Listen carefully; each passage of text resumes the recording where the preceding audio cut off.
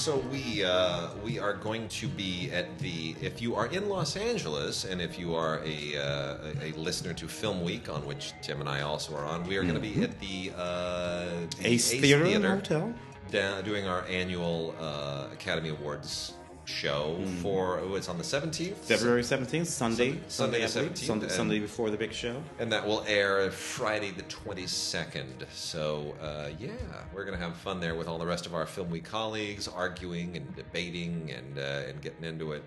And who's gonna win Best Picture? I still feel like Green Book, man. I'd love for it to be Star is Born or The Favorite. I'd even be fine with Black Klansman, but I still feel like Green Book is that mushy Oscar movie that's, it's that thing of where the whole Academy votes for that one. It was. I mean, Rocky beat Network and All the President's Men. Yeah, Marty won in a year over Picnic and The Rose Tattoo, in which Rebel Without a Cause and East of Eden and Blackboard Jungle weren't even nominated. Yeah. So there are all kinds of weird precedents for this, but yeah, we'll see. It just feels like that's going to happen, and it's just old school Oscar all over again. Really? Yeah, that'll be interesting. Strange, but a few of the other categories might be worth talking about. Do we agree that Best Original Song is going to be Gaga? Oh yeah, yeah. The Gaga song is good. Because she lost that last time when she was nominated for that. Her previous nomination didn't pan out. But yeah, that one has. Look, there's no. What's the song in Coco? Not Coco. Well, actually, the song in Coco, and then the song from that ice animation about what was the one with the little girl who could turn everything. Oh yeah. Let it go. Frozen. Let it go. I mean, oh my gosh. Yeah, they have a live Frozen show at Disneyland, which we haven't been to yet. I'm going to have to do that one of these days. You are. You definitely are. Visual effects, man. What do you think's going to take visual effects? You got Black Panther, but you also have interesting. No Black Panther. No, I mean, it's Ready Player One. Yes, Ready Player One. This is the one where they decided we're not. Black Panther got everything else, so we'll put Avengers: Infinity War in here instead, which also has Black Panther in it. Yeah, which is nuts. But those movies are a bit of a mess. Ready Player One, I think, it'll be the one thing that movie will appeal to that Academy, the nostalgia element of the Academy. I think you're probably right. I think you're probably right. Ready Player One is likely to do it. That's. Yeah, I mean, because the others are Solo and Solo, Star Wars Story, Avengers: Infinity War. I don't think any. I mean, Christopher Robin. 3 of them are Disney movies, and then there's First Man, which is I don't really know why that's in there. No. Yeah. So sound mixing: Black Panther, Bohemian Rhapsody, First Man, and Roma, and Star is Born. First Man seems like that's the one where. Yeah, pretty great sound. If anybody's paying attention to the sound, really, it's extraordinary in that film. It's one of the more extraordinary things in that film. Star is Born is good though, and that's that and Black Panther are the ones that are nominated for Best Picture here, so they're likely to get more votes. But Bohemian Rhapsody, it's good as well. Yeah. And sound editing: Black Panther, Bohemian Rhapsody, First Man, A Quiet Place, and Roma. Interesting. Would that be weird if that went to A Quiet Place? Sound editing to A Quiet Place? It's possible. It's funny because the theme of the movie and whatnot. Yeah.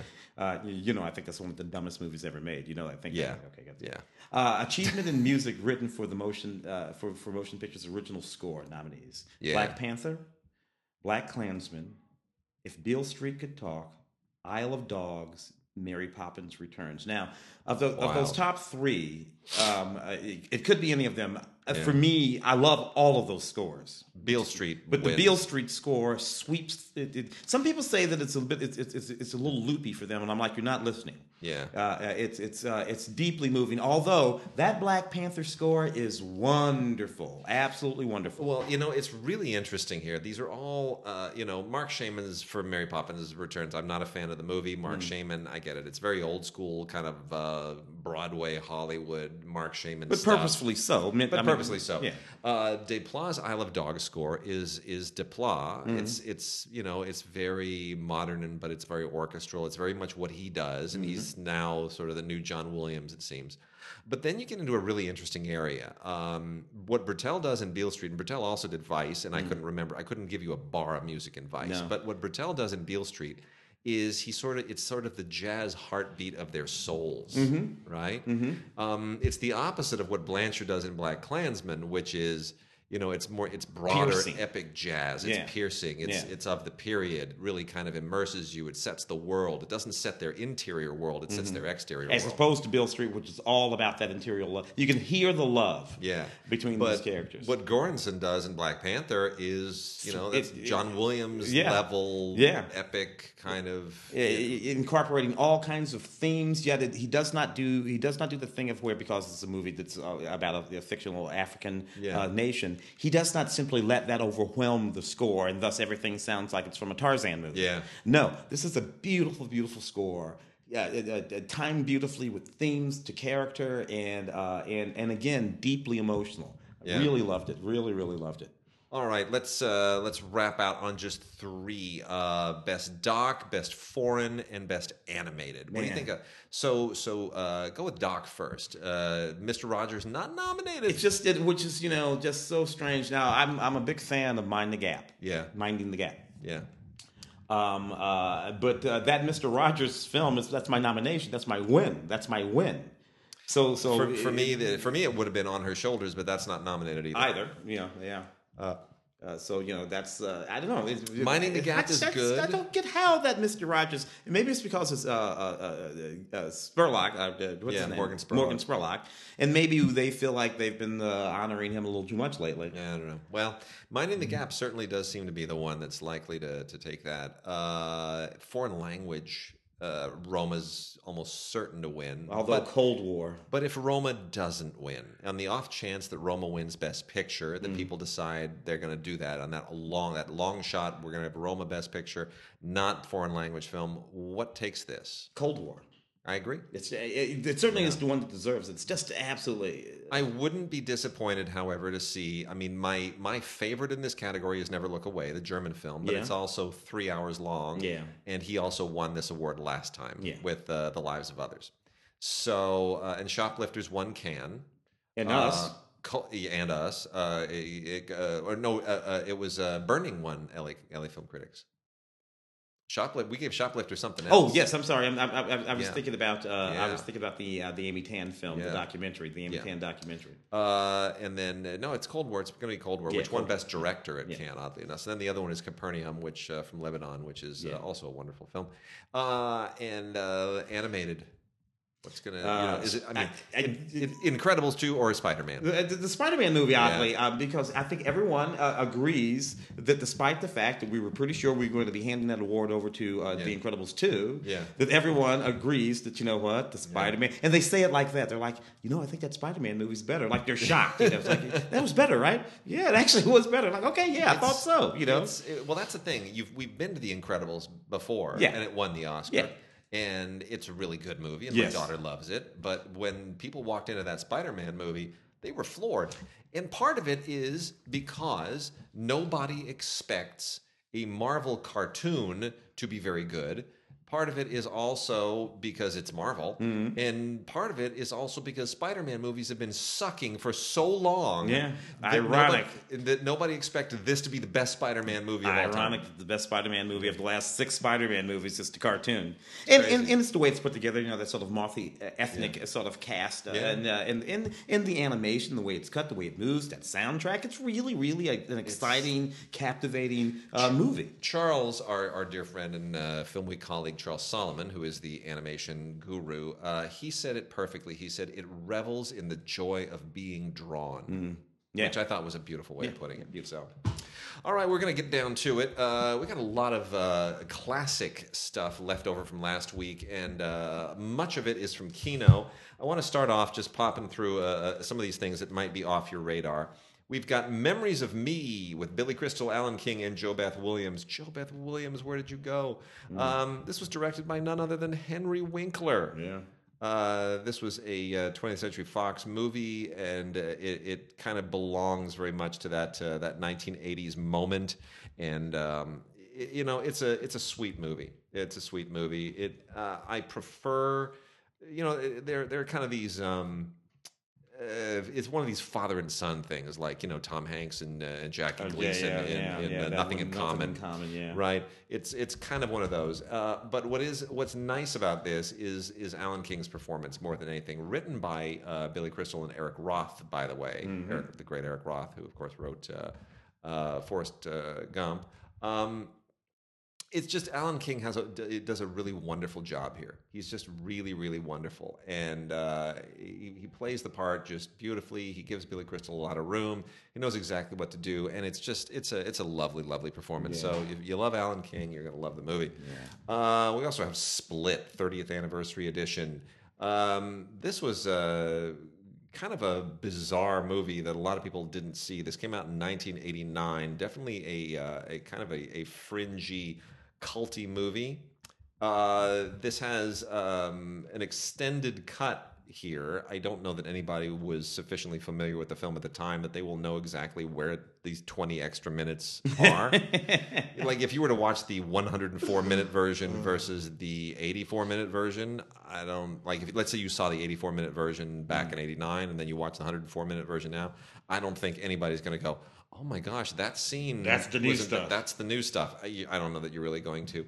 No, this is kind of a low budget sci-fi thing. Takes place in a dystopian future, and deals with the threat of trans-dimensional fascists and this one Luke Skywalkerian hero named Starker, who is he's basically like a homeless lunatic. It's a really weird movie. And it's really kind of on the edge, but it's out on Blu-ray now from Verboten Video, and it's called Split, and it is a cult film. And if you haven't heard of it, you might want to check it out. But it's definitely on the weird edge. Not to be mistaken with the M. Night Shyamalan. Yeah, we talked about Tobe Hooper last week, and we got another Tobe Hooper movie, Spontaneous Combustion, which is terrible. He directed this in 1990, and Tobe Hooper just really kind of only had one good movie in it. That was Poltergeist. In that genre of movie, kind of went away. Yeah, but anyway, it's got its moments. It's just not great. And then he wrote and directed this, and he was kind of still trying to be relevant. But after Poltergeist, he just didn't. Basically, Spontaneous Combustion with Brad Dourif is the star, and John Cryer's in it as well. John Cypher, not John Cryer. John Cypher. People burst into flames. It is what it is. It's not good. Dennis Hopper directed a movie called The Last Movie in 1971, which did not quite do what Easy Rider did. It's a weird career of his, isn't it, Hopper? Yeah, particularly on that side of the camera. Yeah. Anyway, this is Blu-ray release of The Last Movie, which it's essentially an inside Hollywood thing about a Hollywood production that's making a Western in Peru, and he plays a stuntman by the name of Kansas, and kind of does a Man Called Horse deal in this. When they're done shooting, he sort of stays behind and tries to. I don't want to say goes native, because it's not quite what this is about. But he's looking for something in Peru that he doesn't find in the rest of his life, and this winds up going into a very weird kind of Man Called Horse direction, and it's almost an Apocalypse Now direction, which is why it's also weird that he showed up in Apocalypse Now. But it just doesn't quite work. It's a beautiful restoration. It's a really ambitious show. They have a 1971 interview excerpt with Dick Cavett and a whole bunch of really interesting stuff from the archives of the film. 30-minute documentary portrait of Dennis Hopper, but. For some reason, it just doesn't click. It's almost like he was trying too hard to replicate his success from Easy Rider. Very unfortunate. Karate Kid Part 3 and The Next Karate Kid with Hilary Swank. That's right, Hilary Swank was once upon a time The Next Karate Kid. There's a double feature of these from Mill Creek on Blu-ray. Look, Karate Kid Part 3 is not very good. The Next Karate Kid is really not very good at all either. But if you are a completist, you may want to pick that up just so that you have all of your Karate Kid stuff. And while we're on the subject, Double Dragon is part of the MVD Rewind collection, and it comes in that kind of faux retro VHS thing where they're trying to sort of make you feel like, hey, it's really nostalgic. Is that a sticker like we used to get on our VHS thing? Oh no, it's part of the cover art. Isn't that clever? It's not a sticker. It won't come off. Soon no one will know what that is. I know, it's ridiculous. It's for people from our generation. So look, this has people in it that no one today will know unless you grew up in this era. Mark Dacascos. Mark Dacascos. Alyssa Milano is still in the news. Yeah, but Mark Dacascos was the man for a long time in these kinds of movies. And even showed up in The Brotherhood of the Wolf, the French film, playing a Native American. Yeah, not bad either. So, not bad. So, but this was one of those martial arts movies from the 1980s and early 1990s era, and it's all right. It's it's based on a video game, and if you played the video game, you'll probably get a kick out of the movie. If you didn't play the video game, if you weren't into martial arts, you wouldn't really care at all. Robert Patrick, I guess people might have recognized him coming off of because he played the the Terminator in Terminator 2. Yep. Lead for him. The very powerful and popular Martin Sherman play Bent was made into a movie directed by Sean Matthias, and Film Movement has this on Blu-ray now. This is an NC-17 rated bruiser of a movie, and it's really, really tough to watch. In many respects, I think it goes overboard. It's one of Clive Owen's best performances. It's sort of what put Clive Owen on the map, to be honest. Yeah. This is from 1997. And it is a really, really, really tough movie to watch. It earns every single bit of its NC-17 rating. It all takes place in pre-war Germany, and it's a Holocaust film. The Holocaust before the war actually began, when everything is just really, really when Germany thinks they're getting away with it, basically. And boy, it's just tough to watch. I won't tell you anything about the cast. I'll tell you only who's in it: Clive Owen, Ian McKellen, Lothar Bluto, and Mick Jagger. Yeah, all of them are excellent, but it's such a tough movie to watch. There are times where you feel like it's a little too much. And then we've also got Topper. The Topper movies are a lot of fun. If you are a fan of the Topper movies, which is, of course, the old supernatural, mischievous ghost Topper movies, there's Topper Returns and Topper Takes a Trip. These are fine. They're, not quite the same as the original Topper, but these are from VCI, who has always done really wonderful stuff with their classic catalog. That's the Joan Blondell and Constance Bennett. I mean, these are fun. As opposed to Cary Grant and. Yes. That's why it's like the B team, right? Yeah. But still, the whole concept of Topper is fun, and it's worth checking out. And if you are a Topper completist, you're going to want to add those as well.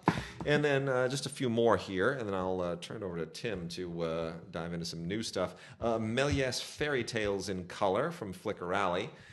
Is a whole bunch of retinted Méliès stuff from 1899 to 1909, 10 years worth of Méliès genius, all of it retinted as he did at the time, because he hand colored a lot of this stuff. Méliès, of course, being the principal subject of Scorsese's movie Hugo. That's played by Ben Kingsley. Yeah.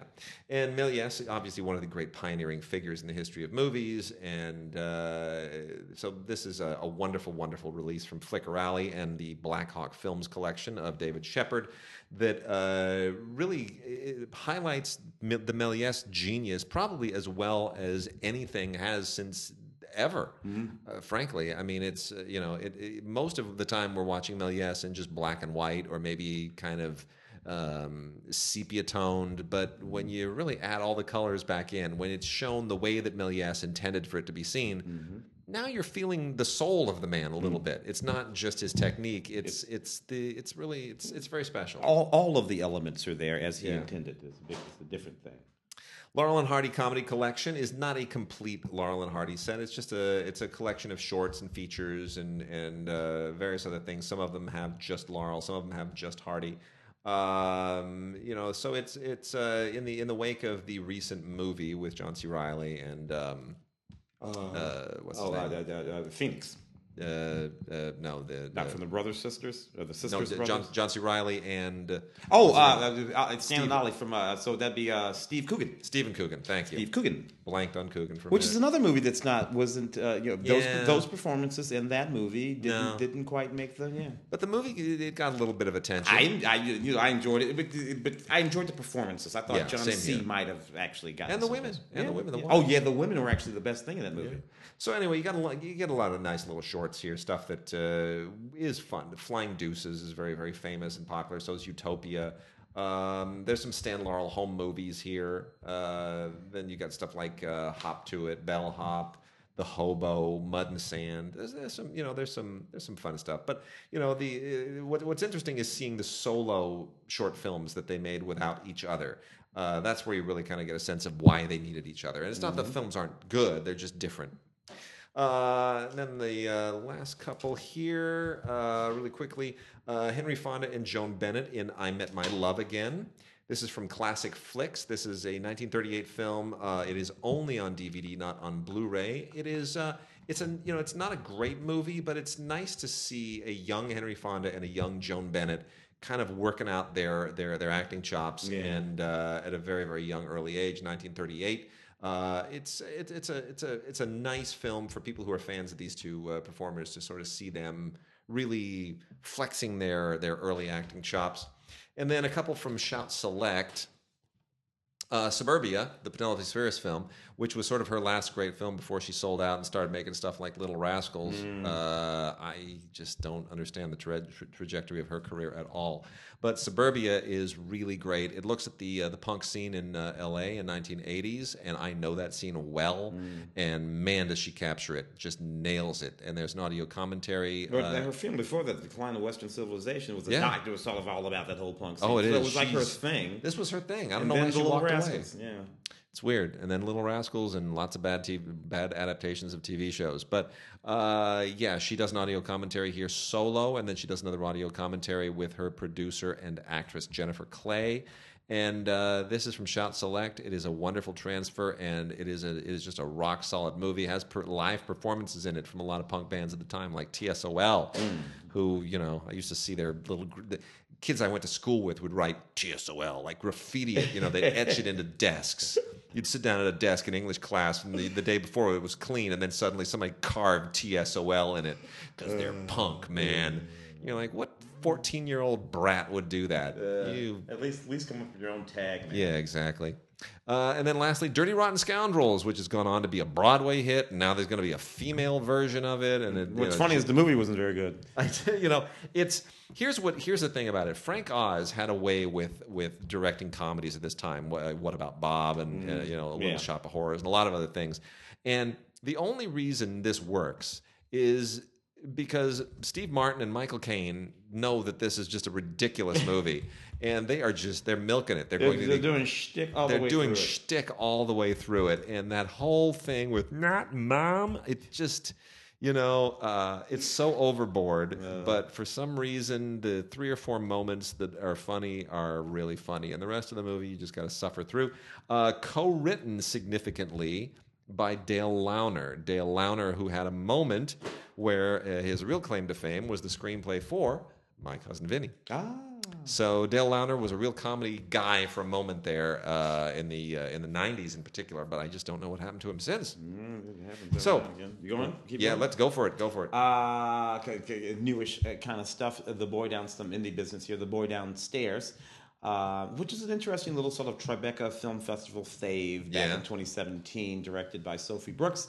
The Zoysa Mamet, who's, So the interesting notion in this movie is a young woman who has its boyfriend, dumps him, moves away. She's gone for several years, moves back to New York, and inadvertently moves into the apartment directly above her former boyfriend. Yeah. And wacky hijinks ensue. It's a neat sort of notion actually, and this movie is actually rather good, romantic and funny sometimes. Behind the scenes photo gallery and theatrical trailer on the Sophie Brooks film. A Private War, another film that I think we thought that maybe we might be talking about. Rosamund Pike, maybe. Playing Mary Colvin, the very famous war photographer, famously loses her eye and wore the eye patch. And, wore the eye patch, trudges on. This interviewed Muammar Gaddafi very famously, and really a legendary figure. Yeah. This is. I have really mixed feelings about this movie because it's so well made. Yeah. I mean, it's really, really well made, and her performance is about as good as you can do for a woman who's a bit impenetrable. Matthew Heineman directing. Yeah, he does a really good job, and I hope he gets other gigs. But the thing is, it's just not a very interesting movie. Yeah. It's just she goes here, she goes there, she gets and shot frankly, she's not a very likable character. I mean, the character who she's playing this real person, so I say character. So she's playing the character as the human was. Yeah, the human was kind of an ass. Yeah, it's true. Unfair. Because if it were a male character played the exact same way, I probably wouldn't have said that. It's true. So I just wish it were. There are just a few things that you could fix to make that a really interesting script, and they didn't do it. And we'd be talking about it now. Yeah. Bernie the Dolphin, a cute little family film about these kids down in Florida who find this baby dolphin who's sunburnt, and basically it's a kid in their dolphin movie. That's what it is. It's like any other kid in their animal movie, but it is sweet. Something we'll enjoy with the family. Behind the scenes featurettes on that Bernie and the Dolphin. Neat little movie. The Grinch, man. This movie just rubbed people the wrong way in every possible way. This was another case where we took my daughter because she loves the Grinch, and she's never seen the Jim Carrey one. She's only seen the original animated Chuck Jones, which is genius because it's the genius of Dr. Seuss and Chuck Jones brought together. And it's a classic. It's a holiday classic, and it's a half an hour, and it's boom, and you're in and you're out. Simple, flat 2D animation. That's it, and wonderful, wonderful narration from Boris Karloff. It's like three geniuses at once: Boris Karloff and Chuck Jones and Dr. Seuss, and it all came together, and that's why it endures. And in this, they went and they got Benedict Cumberbatch to do an American accented Grinch that's like not memorable. No. And I just don't. And it's too long, and they round the story out with all this other stuff. All kinds of stuff. They give Cindy Lou Who dialogue. Cindy Lou Who was like 2. She didn't do any dialogue. And they sort of pump up the dog story, and of course there's the extremely highly resolved 3D animation, none of which I liked. This though is packed with all kinds 4K. of stuff. 4K, yeah, it's packed with just about everything you can possibly think of on it. There, aircraft carrier, Guardian of the Sea, 21st century. It's just a doc about the amazing thing we call the aircraft carrier. Yeah, which is an amazing thing. You've been on them. Oh, I was stationed on the Enterprise. You were stationed on the Enterprise? I was stationed on the Enterprise when it came out of out of San Diego. What year was that? 1980. So in 86, in 86, I toured the Enterprise. Oh, yeah. because I was living in Toulon in France, which is a port, and the French they'll have their aircraft carriers, which look so impressive until the Enterprise comes in, and it's like the United States. It's like the United States coming in and showing off, and I go, hey, here we go, we're America, and you realize, oh my gosh, that French aircraft carrier is puny. It's like putting a bicycle next to an 18-wheel truck. Oh, there were 3,000 people on that aircraft. But on our aircraft it carrier. Was we met 5,000. We met a bunch of the we go to this little tavern down the street to watch World Cup games, and met that was the year that freaking Argentina beat Germany in the final. Hand of God, Maradona, and met some of these shop stewards from the Enterprise, and they were like, "Hey, come on down." So they invited us on and that's where I saw Better Off Dead with John Cusack. Because they got all the early movies, right? Because that's one of the things Hollywood. An aircraft carrier is like a city. It's unbelievable. Very often, you could be on an aircraft carrier for a long time. I wasn't on the aircraft carrier long because I was actually just escorting a bunch of F-16s. So I was actually in the Air Force. I was in the Navy. I was in the Air Force, but I was attached. Yeah. And you could be on that aircraft carrier for weeks, right? And then you go into port someplace. We went into Busan. Yeah. And you get off the carrier and you're roaming around the city and you meet people. Yeah. And you say, hey, what boat are you on? I'm on the Enterprise. You're like, you are? I'm on the Enterprise. I've been on the Enterprise for 3 months. I've never seen. But you could do that. You could spend a tour on that boat and never meet everybody. It was mad. I mean, we got the full tour of it. The whole couldn't go up deck because it's too dangerous. They don't let you go up top. Yeah, that's where the catapults for the it's off limits. It's super hoop. Like people get severed in half if a cable snaps, it'll cut your body in half. But it's really dangerous up there. But we were on the deck below where the planes are before they lift them up on those giant elevators. And the thing I didn't realize is that there are like 10 basketball courts, full-sized basketball courts down there, so that if the planes move, you can pull down these basketball hoops, and you can have like a full-sized game there. Yeah. It's crazy. Because fighter jets take up a lot of space. It's amazing. So I mean, it's a great documentary, by the way. I mean, seriously, a aircraft carrier is a marvel of engineering. Yeah, a floating city is what it is. Well, I want to go through all this Kino stuff now because Kino has just, man, they keep getting great stuff, and there's one here in particular. Well, there's a couple I want to be say some very special things about. But first off, they keep releasing all this great Depati Freeling animation. That's of course the like the Pink Panther stuff, but there's a lot of great other ones too. And they now have the volume 2 of that, which includes Sheriff Hoot Kloot, The Dogfather, The Blue Racer, Mr. Jaw, and Crazy Legs Crane. These are the things. And Mr. Jaw, of course, is probably the most famous outside of Clouseau and the Pink Panther. But this is great stuff. It really is fun, and most people don't know all of these necessarily. They only know the Pink Panther stuff. So it's nice to discover all of that. And that's all been released before, but it's now boxed into a volume 2. And then, as far as the Pink Panther stuff, continue to get it on Blu-ray. Fantastic. I just hope they put this all into a box set, a complete box set at some point, because this may be the end of this year, because it would be great. Really, really great to have all of this finally. We've got Volume 3 and Volume 4 now of the Pink Panther cartoons. Volume 3 covers 1968 to 69. Volume 4, 1971 to 75. And there are some really, really terrific shorts here. The Pink Panther shorts are so good. And this is when, UA was a giant in the world of animation. Yeah. It totally captures that 60s and 70s period, and in Blu-ray, it has never looked sharper or more colorful. It is just absolutely beautiful. My favorite, I think 3 of my favorite Pink Panther cartoons are here. On Volume 3, they've got G.I. Pink. Pink is a mini splintered thing, and Think Before You Pink.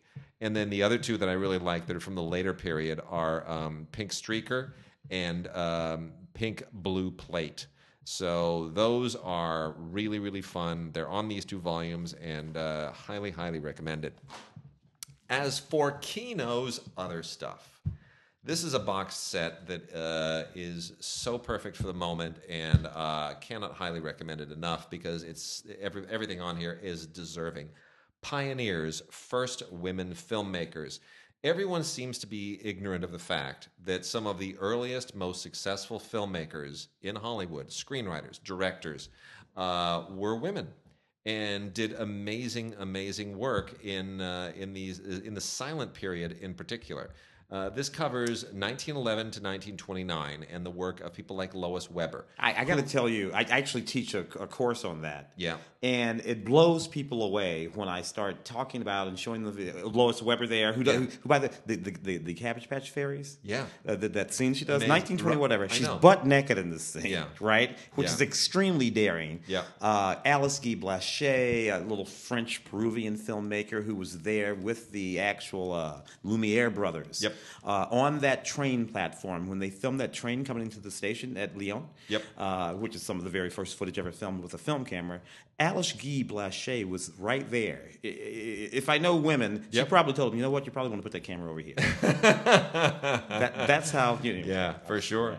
They've got Grace Kennard, Alla Nazimova, Mabel Normand, by the way, who, Mabel Normand was the one that schooled Charlie Chaplin at the very, very beginning. I mean, gave him her timing was impeccable. Impeccable. It's a wonderful box set. 25 hours worth of stuff here. You get a booklet as well. It is absolutely wonderful. Ruth Ann Baldwin, figure probably a lot of people have never heard of. Elsie Jane Wilson, who made The Dream Lady. Ida Mae Park, who made Bread. These are all really, really significant figures. Frances Marion, Song of Love. Frances Marion, just another really legendary figure. A number of Asian women, more than a few black women, Yeah. also show up much earlier than you would think. Anyway, in this sort of Me Too movement where we're talking about women directors coming back to the fore, it is worth it to be reminded that women were in some of the most important positions in cinema at the beginning of cinema. Yep. So there you go. So now we're going to roll through the rest of the studio classics that Kino has released recently, and the first one I want to get into is Cabin Boy. Yeah. Now, Cabin Boy, I saw this with my wife and my sister-in-law, and we all thoroughly enjoyed just how ridiculously stupid it is. This is the Chris Elliott movie. It kind of ended Chris Elliott's film career. I'll say it's just dumb. And David Letterman's. I think that's the only movie he ever appeared in. But what is important about this? What's really important about this movie is this: this is the year for which David Letterman hosted the Oscars. Yeah. That's why David Letterman hasn't been back. I still thought he did a great job. Yeah. But he was no Johnny Carson. The best part of that Oscar show was the "Do you want to buy a monkey?" Because there's a scene in here. David Letterman's scene in here is a totally hammy scene where he says, "Do you want to buy a monkey?" And then, in order to make fun of himself, he did a montage of all of these actors reading that line. And I think it has Patrick Stewart in there saying, "Do you want to buy a monkey?" And the only one I really remember is Martin Short screaming it, "Do you want to buy a monkey?" He's yelling at the top of his lungs. I laughed so hard. I was in tears. In tears. No one else thought it was funny. But anyway, Cabin Boy. You had to have seen the movie. Here's what they did. They did the artwork up on this slipcover. They gave it a slipcover, which is great. Same artwork as what's underneath. But the slipcover has kind of a classic Captain's Courageous 1940s artwork on it. And it's done like a classic old movie. And it says, "Chris Elliott, Cabin Boy, the contentious classic that angered a nation." Anyway, loads of extras here. Audio commentary with director Resnick, Adam Resnick, and Mike Sachs and Chris Elliott. Also an interview with Chris Elliott and Adam Resnick, and archival cast interviews from the EPK and audition tapes, and some fun stuff. Andy Richter's audition tape is actually quite. Of course, Chris Elliott had been running around the David Letterman show for forever. And his dad is Bob Elliott of Ken and Bob, the legendary radio duo. So. That's a lot going on. Here's a weird one. The Great Scout and Cat House Thursday. This is such an odd movie. I had forgotten this even existed. This is from 1976. It did not do particularly well at the time. Directed by Don Taylor, written by Richard Shapiro, with a cast that you would think is to die for. Lee Marvin, Oliver Reed, Robert Culp, Elizabeth Ashley, Strother Martin, and Sylvia Miles in The Great Scout and Cat House Thursday. So it's kind of a Western oddity is what this is, and it takes place in 1908, kind of the end of the Western period, but it's still, in Colorado, 1908 is sort of still the Wild West. It's the end of the frontier, one might say. And boy, it's really bizarre. It's part Cat Ballou, part Lee Marvin also, part Treasure of the Sierra Madre, a little bit. Yeah, it's a weird. Young Kay Lenz in that movie. I love stuff like that. Sonny and Cher in Good Times, directed by directed this? No, William Friedkin. Get out of here. Get out of here. Well, you know what? Everybody always forgets that. Something to be said for the, 1967, William Friedkin, 4 years before he would win an Academy Award for directing The French Connection. That was 73, so that was 6 years. 6 years before he would win an Academy Award for directing The French Connection. Did a job for hire, man. He directed this utterly weird Sonny and Cher movie that has no business existing. It's true. It's just a silly movie. It's just a silly swinging 60s groovy. He's walking around in that fur sort of. Yeah, look, they're trying to do for Sonny and Cher what the Beatles movies did for the Beatles. Yeah. That's what they're trying to do, and it doesn't really work, but it's an oddity, and people are fond of it. The Trip to Bountiful won an Academy Award for Geraldine Page. Rebecca De Mornay is also wonderful in this, as is John Hurd. Look, it's a wonderful movie. It's just a wonderful movie, and it's a classic. It still survives. I don't know why director Peter Masterson hasn't gone on to have more of a career. It really relies on the writing of Horton Foote, who did a screenplay from his own play, and it's just a sweet. It's about an old woman, on an essential kind of last life journey, and Geraldine Page deservedly There's a won moment it. there when those movies were a thing, and you had that, and in Whales of August, and even to a certain extent, I suppose Driving Miss Daisy was quite lovely. Gold is a bit of a weird Roger Moore, Susanna York movie with Ray Milland and Bradford Dillman and John Gielgud in it. This is a kind of in 1974 thing for Roger Moore to do between Bond films. Really, he was still James Bond at that time, and he was very popular doing it. But he wanted to do other stuff, so they went and he worked with the director of On Her Majesty's Secret Service, Peter Hunt, to do a movie, basically a conspiracy thriller set in South Africa, centered around gold, and it's fine. It's very dated. Moore is cool and suave, and Susanna York is beautiful, and I don't really know what else there is to say about it. He got the sweat in that movie. Unlike in the Bond movies. I love Trapeze. Oh, yes. I love Trapeze. Burt Lancaster, Tony Curtis, and Gina Lollobrigida. Look, it's a soap opera set against the world of circus trapeze artists. And 1956, man. I saw this thing 100 times when I was a kid, over and over and over.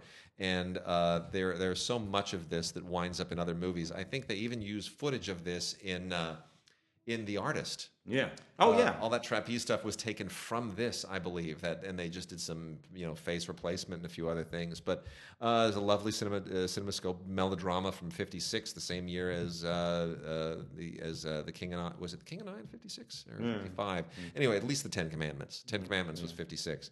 Carol Reed. Yeah, a lot of great stuff from that period, and Carol Reed, does a great job with this, and would of course go on to win an Oscar for Oliver, and also did The Third Man. Great British director, but this is fun, and there's an audio commentary by film historian Kat Ellinger, and the color is fantastic. Let's just blow through the last few here really quickly. Once Upon a Crime is a not very good comedy, but it's got a little bit of nostalgia to it because it was directed by Eugene Levy and produced by Dino De Laurentiis. So it's a bit of an SCTV reunion comedy that doesn't quite work. But you know what? Screenplay by Charles Shire and Nancy Myers. And it's got John Candy and Sean Young and Ornella Muti and Richard Lewis and George Hamilton, and it's Sybil Shepherd. It's kind of a movie of its era. It doesn't really work, but it's kind of a movie out of its era. Actually, it's a little late even for its day. Yeah, but Eugene Levy is funny. So, very, very funny. So real quickly here, let's see. A Minute to Pray, A Second to Die is a Robert Ryan movie, kind of a spaghetti western thing that was made in 1968 by Italians. Franco Giraldi was the director. Never heard of him. Arthur Kennedy and Alex Cord are in this thing. It is what it is, I don't really know what the appeal is, but if you're a fan of spaghetti westerns, you'll probably love it. Rita Tushingham and Lynn Redgrave in the fantastic Smashing Time, which is the movie that inspires all of the Austin Powers movies probably more than anything. This really captures that whole Haight-Ashbury funky moment more than anything else. 1967 London. And Rita Tushingham, for crying out loud. We love Rita. She's the best. The knack and how to get it and all the rest of that fun stuff. So this is really a very, very fun. Kat Ellinger does another audio commentary here that's very, very good. And, it's a moment in time. Really great score, by the way, by John Addison. And a lot of fun. Carlo Ponti produced that. Coming right off of Dr. Zhivago. Bat 21 with Gene Hackman and Danny Glover. Get the junket for that. Did you like this? No, I didn't either. Yeah, the Vietnam era movie. Yeah, it's just another one. And helicopter pilots and pilots and this whole. It's kind of like Air America was. Yeah. This and Air America are kind of doing the same thing, and I don't know that either of them are all that good. But quirky Vietnam stories. Peter Markle directed that, And then The Farmer's Daughter, a David O. Selznick movie with Loretta Young and Joseph Cotton and the wonderful Ethel Barrymore from 1947. This doesn't age terribly well, but it's still got a moment. Lee Gambon, film historian, does the audio commentary, and it's it got Loretta Young an Academy Award for Best Actress. I don't know that it really ages that well, but Joseph Cotton is in it. He's lovely as well. It's a sweet movie, produced by the great Dory Sherry, one of the great all-time Hollywood producers. And then here are the two that I really, really want to go to town on. Sylvester Stallone in Oscar. 1991. Last great movie directed by John Landis. Yeah, this is a great movie. And that movie is much funnier than people give it credit for. So it didn't do funny. that well at the time. Dolly Parton, Sylvester Stallone. Tim Curry wipes me out in this movie. He is so funny as that doctor. Yeah. That ridiculous doctor. He is so funny. Stallone is funny. Stallone is hysterically funny in this movie. It's just funnier than people give it credit to be. He's just so wonderful. I mean, everything about this movie is so charming. And what a great cast. Ornella Muti plays his wife. Ornella Muti, actually, that's who I was thinking of. She is fantastic. Rhinestone is the one he did with Dolly Parton. Chaz Palminteri is really, really good. Yvonne DiCarlo even shows up in this thing, believe that or not. Yeah. Donna Beachy. It's just Kirk Douglas plays his dad. Eddie Bracken is in this freaking movie, dude. It's unbelievable. I mean, everybody is in this movie. It's just it's so much fun, and I just love this movie. I love everything about it. It's really, really fun. It's really worth checking out. Vincent Spano, is charming. I just love everything about this movie. It's a classic French farce, is what it is, and it's beautifully staged, and everybody in it they just nail it. It's beautiful. The last one, Blame It on the Bellboy. Oh yes. Now here's why I'm going to really say something about this movie. So Blame It on the Bellboy is a silly comedy starring Bronson Pinchot, Dudley Moore. And a bunch of other people, Richard Griffiths and Patsy Kensit and Brian Brown, and it's got a rather significant cast. But it's about the chaos that this bellboy causes in the lives of all these various people. And what's great about it is that it understands that it's paying homage to Jerry Lewis's The Bellboy, and at the same time kind of riffing on things like It's a Mad, Mad, Mad, Mad World and a lot of these other things. It understands its lineage. This was one of the first films in 1992 that I actually reviewed for Entertainment Today, where we met. Yeah. And I gave it a great review. And I still love this movie. I still think it's funny and silly and delightful and hilarious. Mark Herman, great British director, directed this. Everyone else wrote and directed this, panned the daylights out of this movie. Suddenly, I don't get mail in Entertainment Today. I got mail in Entertainment Today. Wade Major, critic, Entertainment Today. Okay. Open up the mail. I'm working there as an associate editor as well. Yeah. And the job you turned down because you were smart. and I open this mail, and it's a letter from Mark Herman thanking me for appreciating and understanding his movie. And this was the first time I'd ever I've gotten a few since, and that was the first time that it ever happened to me. And I thought, directors do that? They write letters to film critics? Like, why don't I'm going to review more movies positively. I've only gotten the ones where they had something really pissy to say about what I said about their movie. I got those. It was very, very special, and I still stand by this movie. It is so much maligned. It's finally on Blu-ray. Blame It on the Bellboy. Bronson Pinchot, Dudley Moore. Incredibly funny movie. Beautiful, slapsticky, just lovable silliness. Mark Herman would go on to direct things like Little Voice. Brassed Off. Still a very, very good director. And The Boy in the Striped Pajamas, I think, was his maybe 10 years ago. So like Mark Herman really nailed it with this movie. Distinguished director who did a really wonderful comedy at a point in time when people just weren't willing to give him the benefit of the doubt. Please see it. Please see Blame It on the Bellboy. It's worth checking out. Bronson Pinchot is very funny, by the way. People have forgotten how funny he was. Becky Bartholomew and him. And that it was wonderful. It kind of got broken at first. I think maybe it was the second Beverly Hills Cop movie. Maybe it was the first. It was the second one. It was the second one. Oh wait, no. I can't remember. First, it was the first Beverly Hills Cop. Yes, I mean literally made a career for Emperor himself. It was Gilbert Gottfried who's in the second one. In the second one, yeah. It's kind of, TV? Yeah, let's do TV. Gunsmoke. Gunsmoke premiered, brother, in 1955. Stayed on the air until 1975. So unbelievable. Just absolutely unbelievable. Such a long-running show. I mean, there have been shows that have run longer since. I think right now The Simpsons is the longest-running show on television. It is. If I'm not mistaken. Simpsons Simpsons may be it's the longest running show currently on television, but I think it may now be the longest running primetime show ever. Yeah, I think it's beaten Gunsmoke. I want to say it's right there. It's either if it hasn't beaten it, it's a year or two away. Well, and perhaps if we're talking about your narrative shows, because I'm almost sure Face the Nation or Meet the Press. Not primetime, though. Not primetime. Primetime. You're absolutely right. Yeah. Anyway, you got Gunsmoke here, season 14, volume 2, and season 14, volume 1. You know what I like most about any of these, but particularly this, Gunsmoke, because it did, in fact, run so long. It's like a treasure trove of performances from young actors. You watch this show, and you're just amazed. You're like, oh, look, young Dennis Weaver. Oh, look, young Dennis Hopper.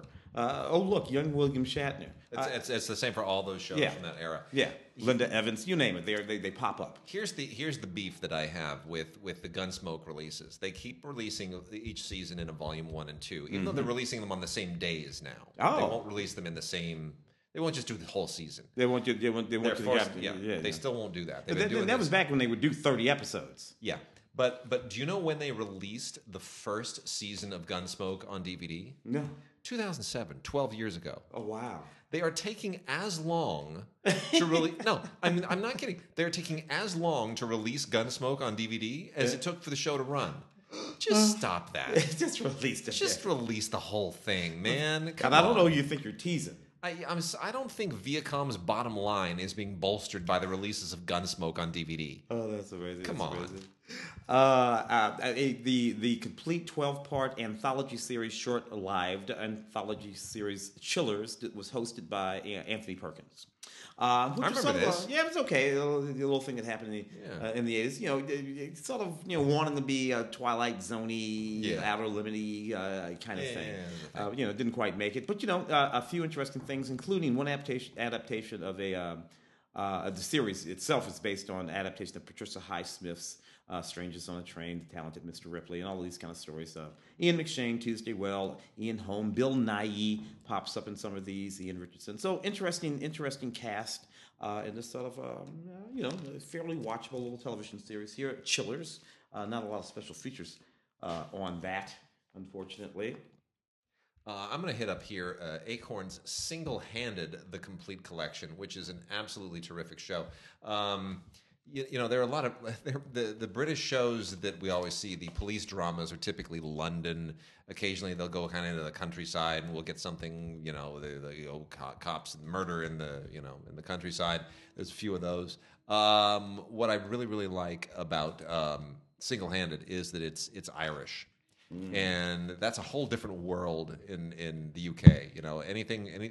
We tend to associate Ireland with England, much to the chagrin of the Irish. Yeah. And we forget just how culturally different it is. And this is really, it's quite intense. It's quite intense. It's really, really well written, and it's great. And it's all just the net.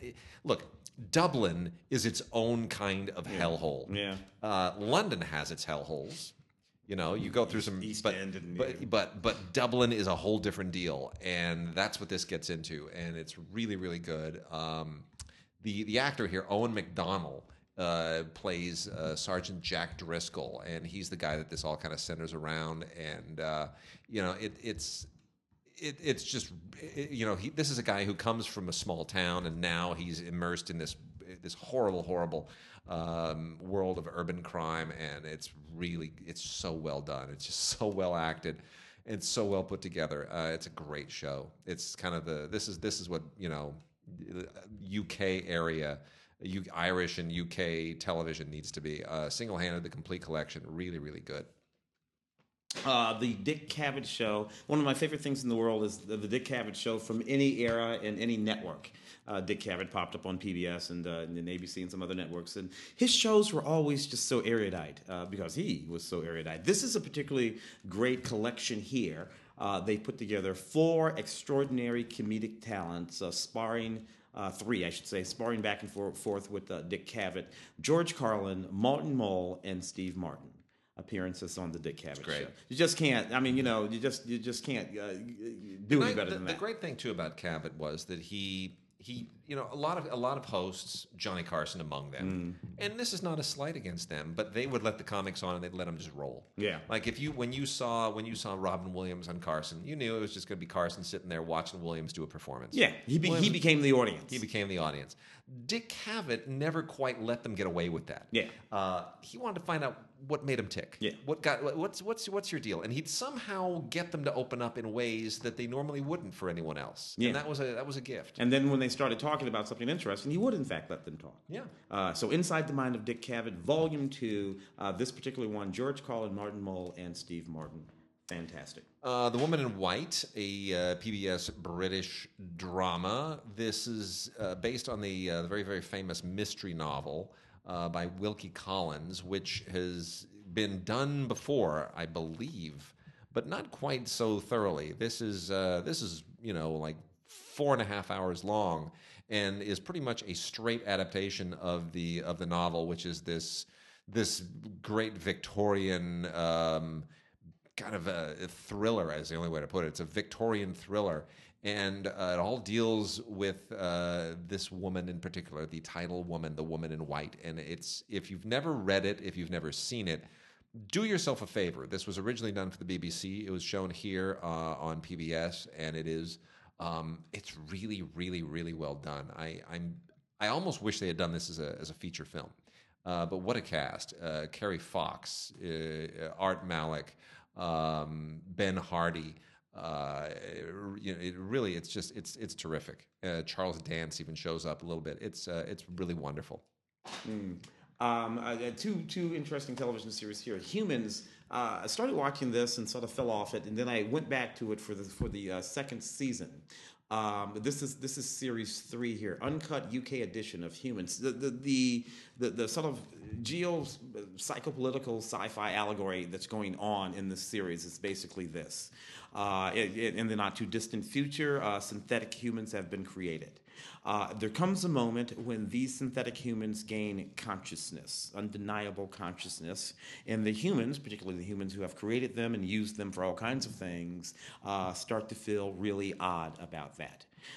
And eventually they start to not like that, and they start to distrust the sense by the time we get to series 3 here. Yeah. Really some interesting sort of, and these questions have been posed in sci-fi before. Asimov and others have posed these sort of questions, but I find it all quite fascinating.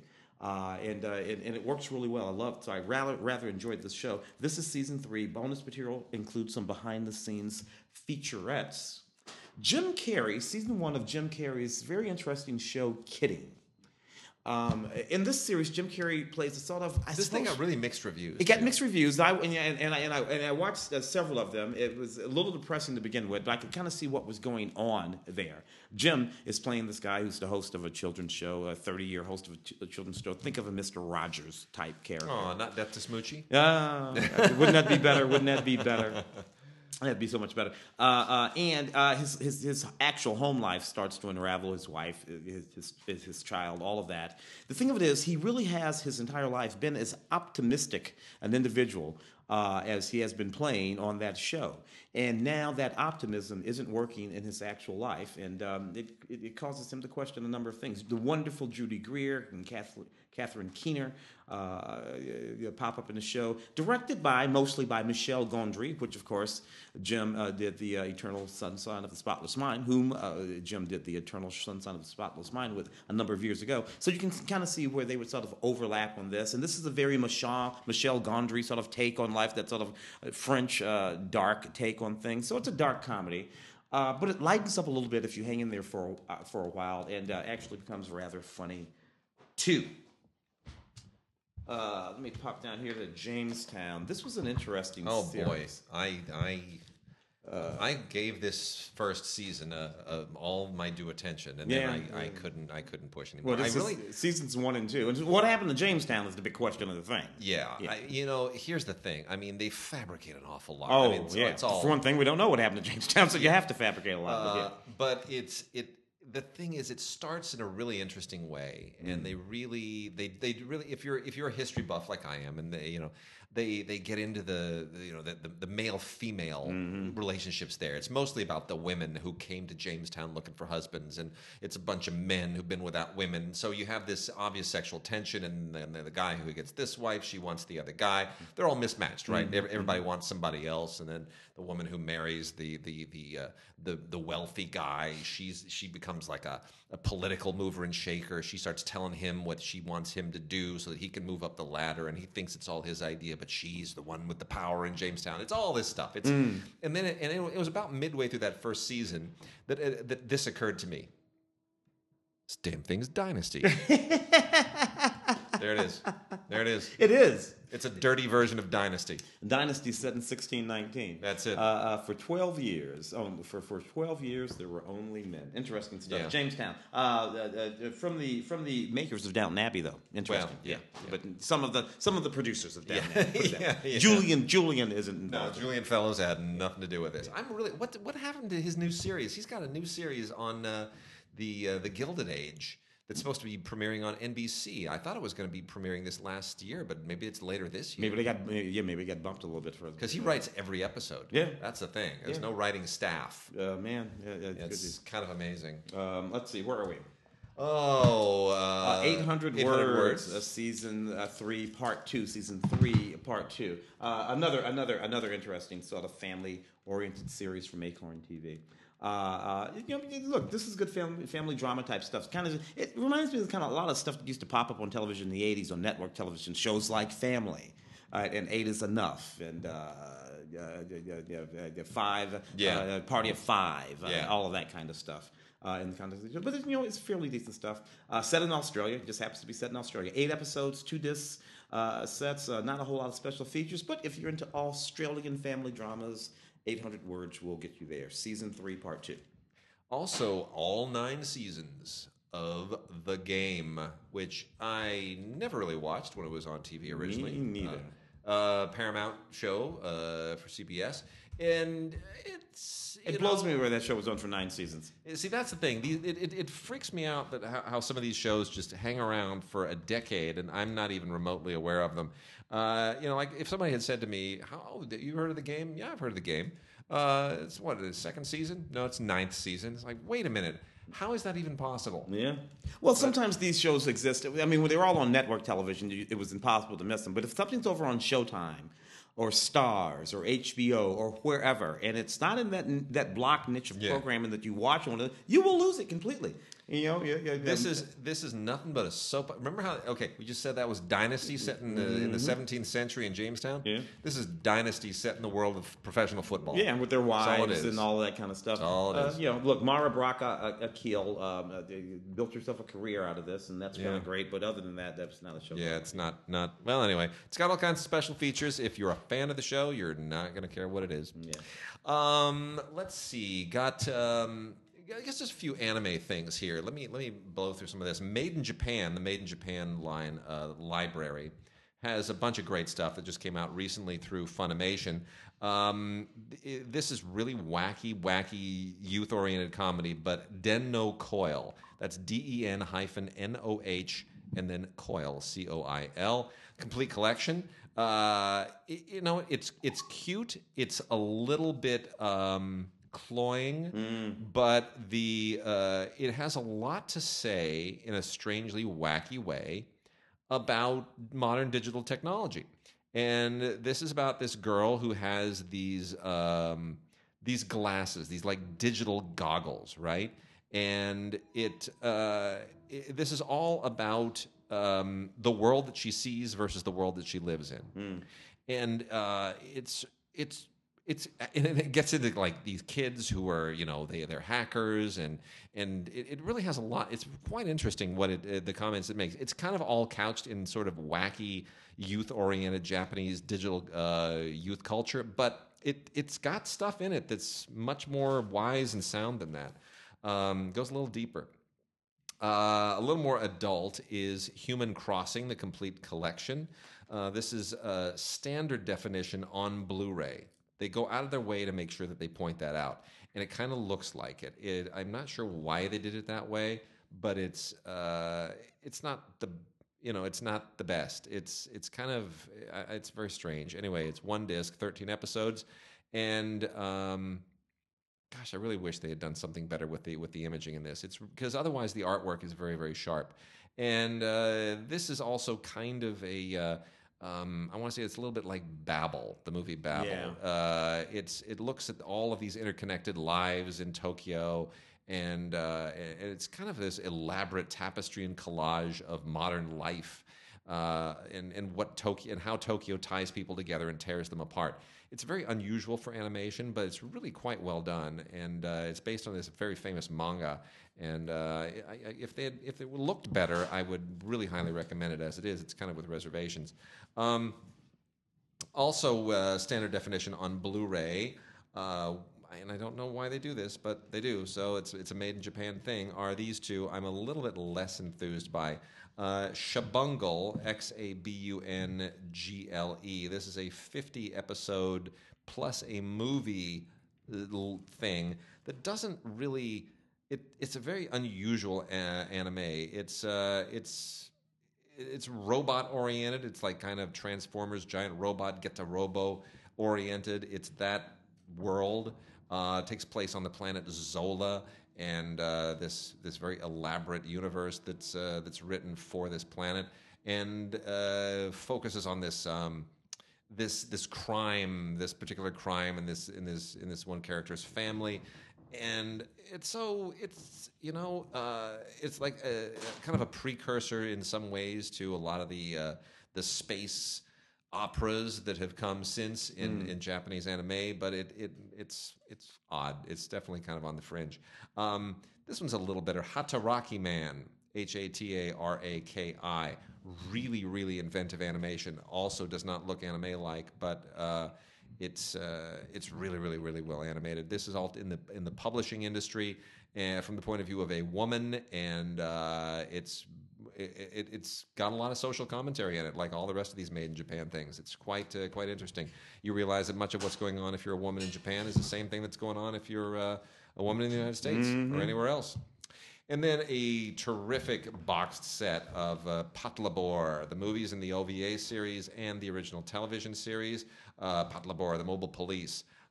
This is one of the best cyberpunk things that they've ever done in anime, and it's a wonderful, wonderful box set. And if you're a fan of Robotech or Transformers or anything, all the way back to Geta Robo and Getaiga and Space Cruiser Yamato and all the rest of it,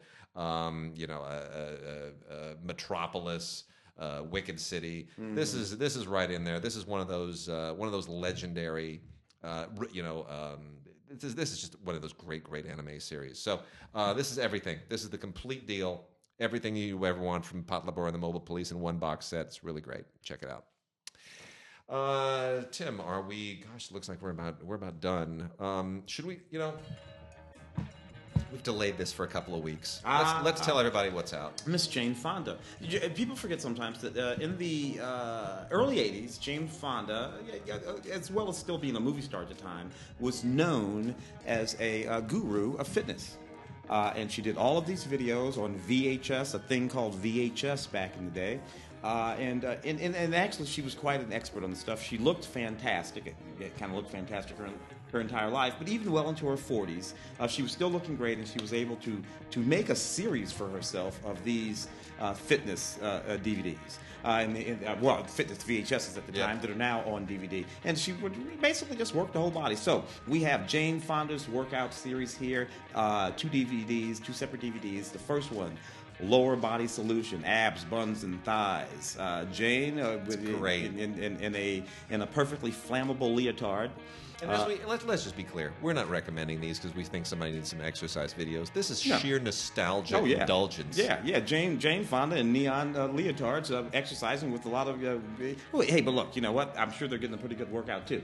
And the Lean Routine workout series, ultimate fat-burning workout for everyone. Jane Fonda, an iconic figure. In more ways than one in her life and career. I mean, interesting. Jane Fonda, Hanoi Jane. Back in the '60s, she was Hanoi Jane, right? And then she became a workout guru. And then she became, and then after a while, she became something of a movie star again. Yeah. Jane made a few very important movies. Such a weird career. And then she married Ted Turner, and went hardcore, sort of like evangelical for a minute there. Yeah. And nice, interesting life there. Jane. She's lived 20 lifetimes, and they're all interesting. Yeah. All right, with that, we are done, and hang in there. And if you're in LA, try to go to the scpr.org site and see if you can get some tickets to come and see us on the 17th at the Ace Theater downtown. We'll be with our other Film Week colleagues talking about the Oscars. It'll be a good time. Lots of clips. It'll be better than the Oscars. I can promise you that. I promise you that. Our show will be better.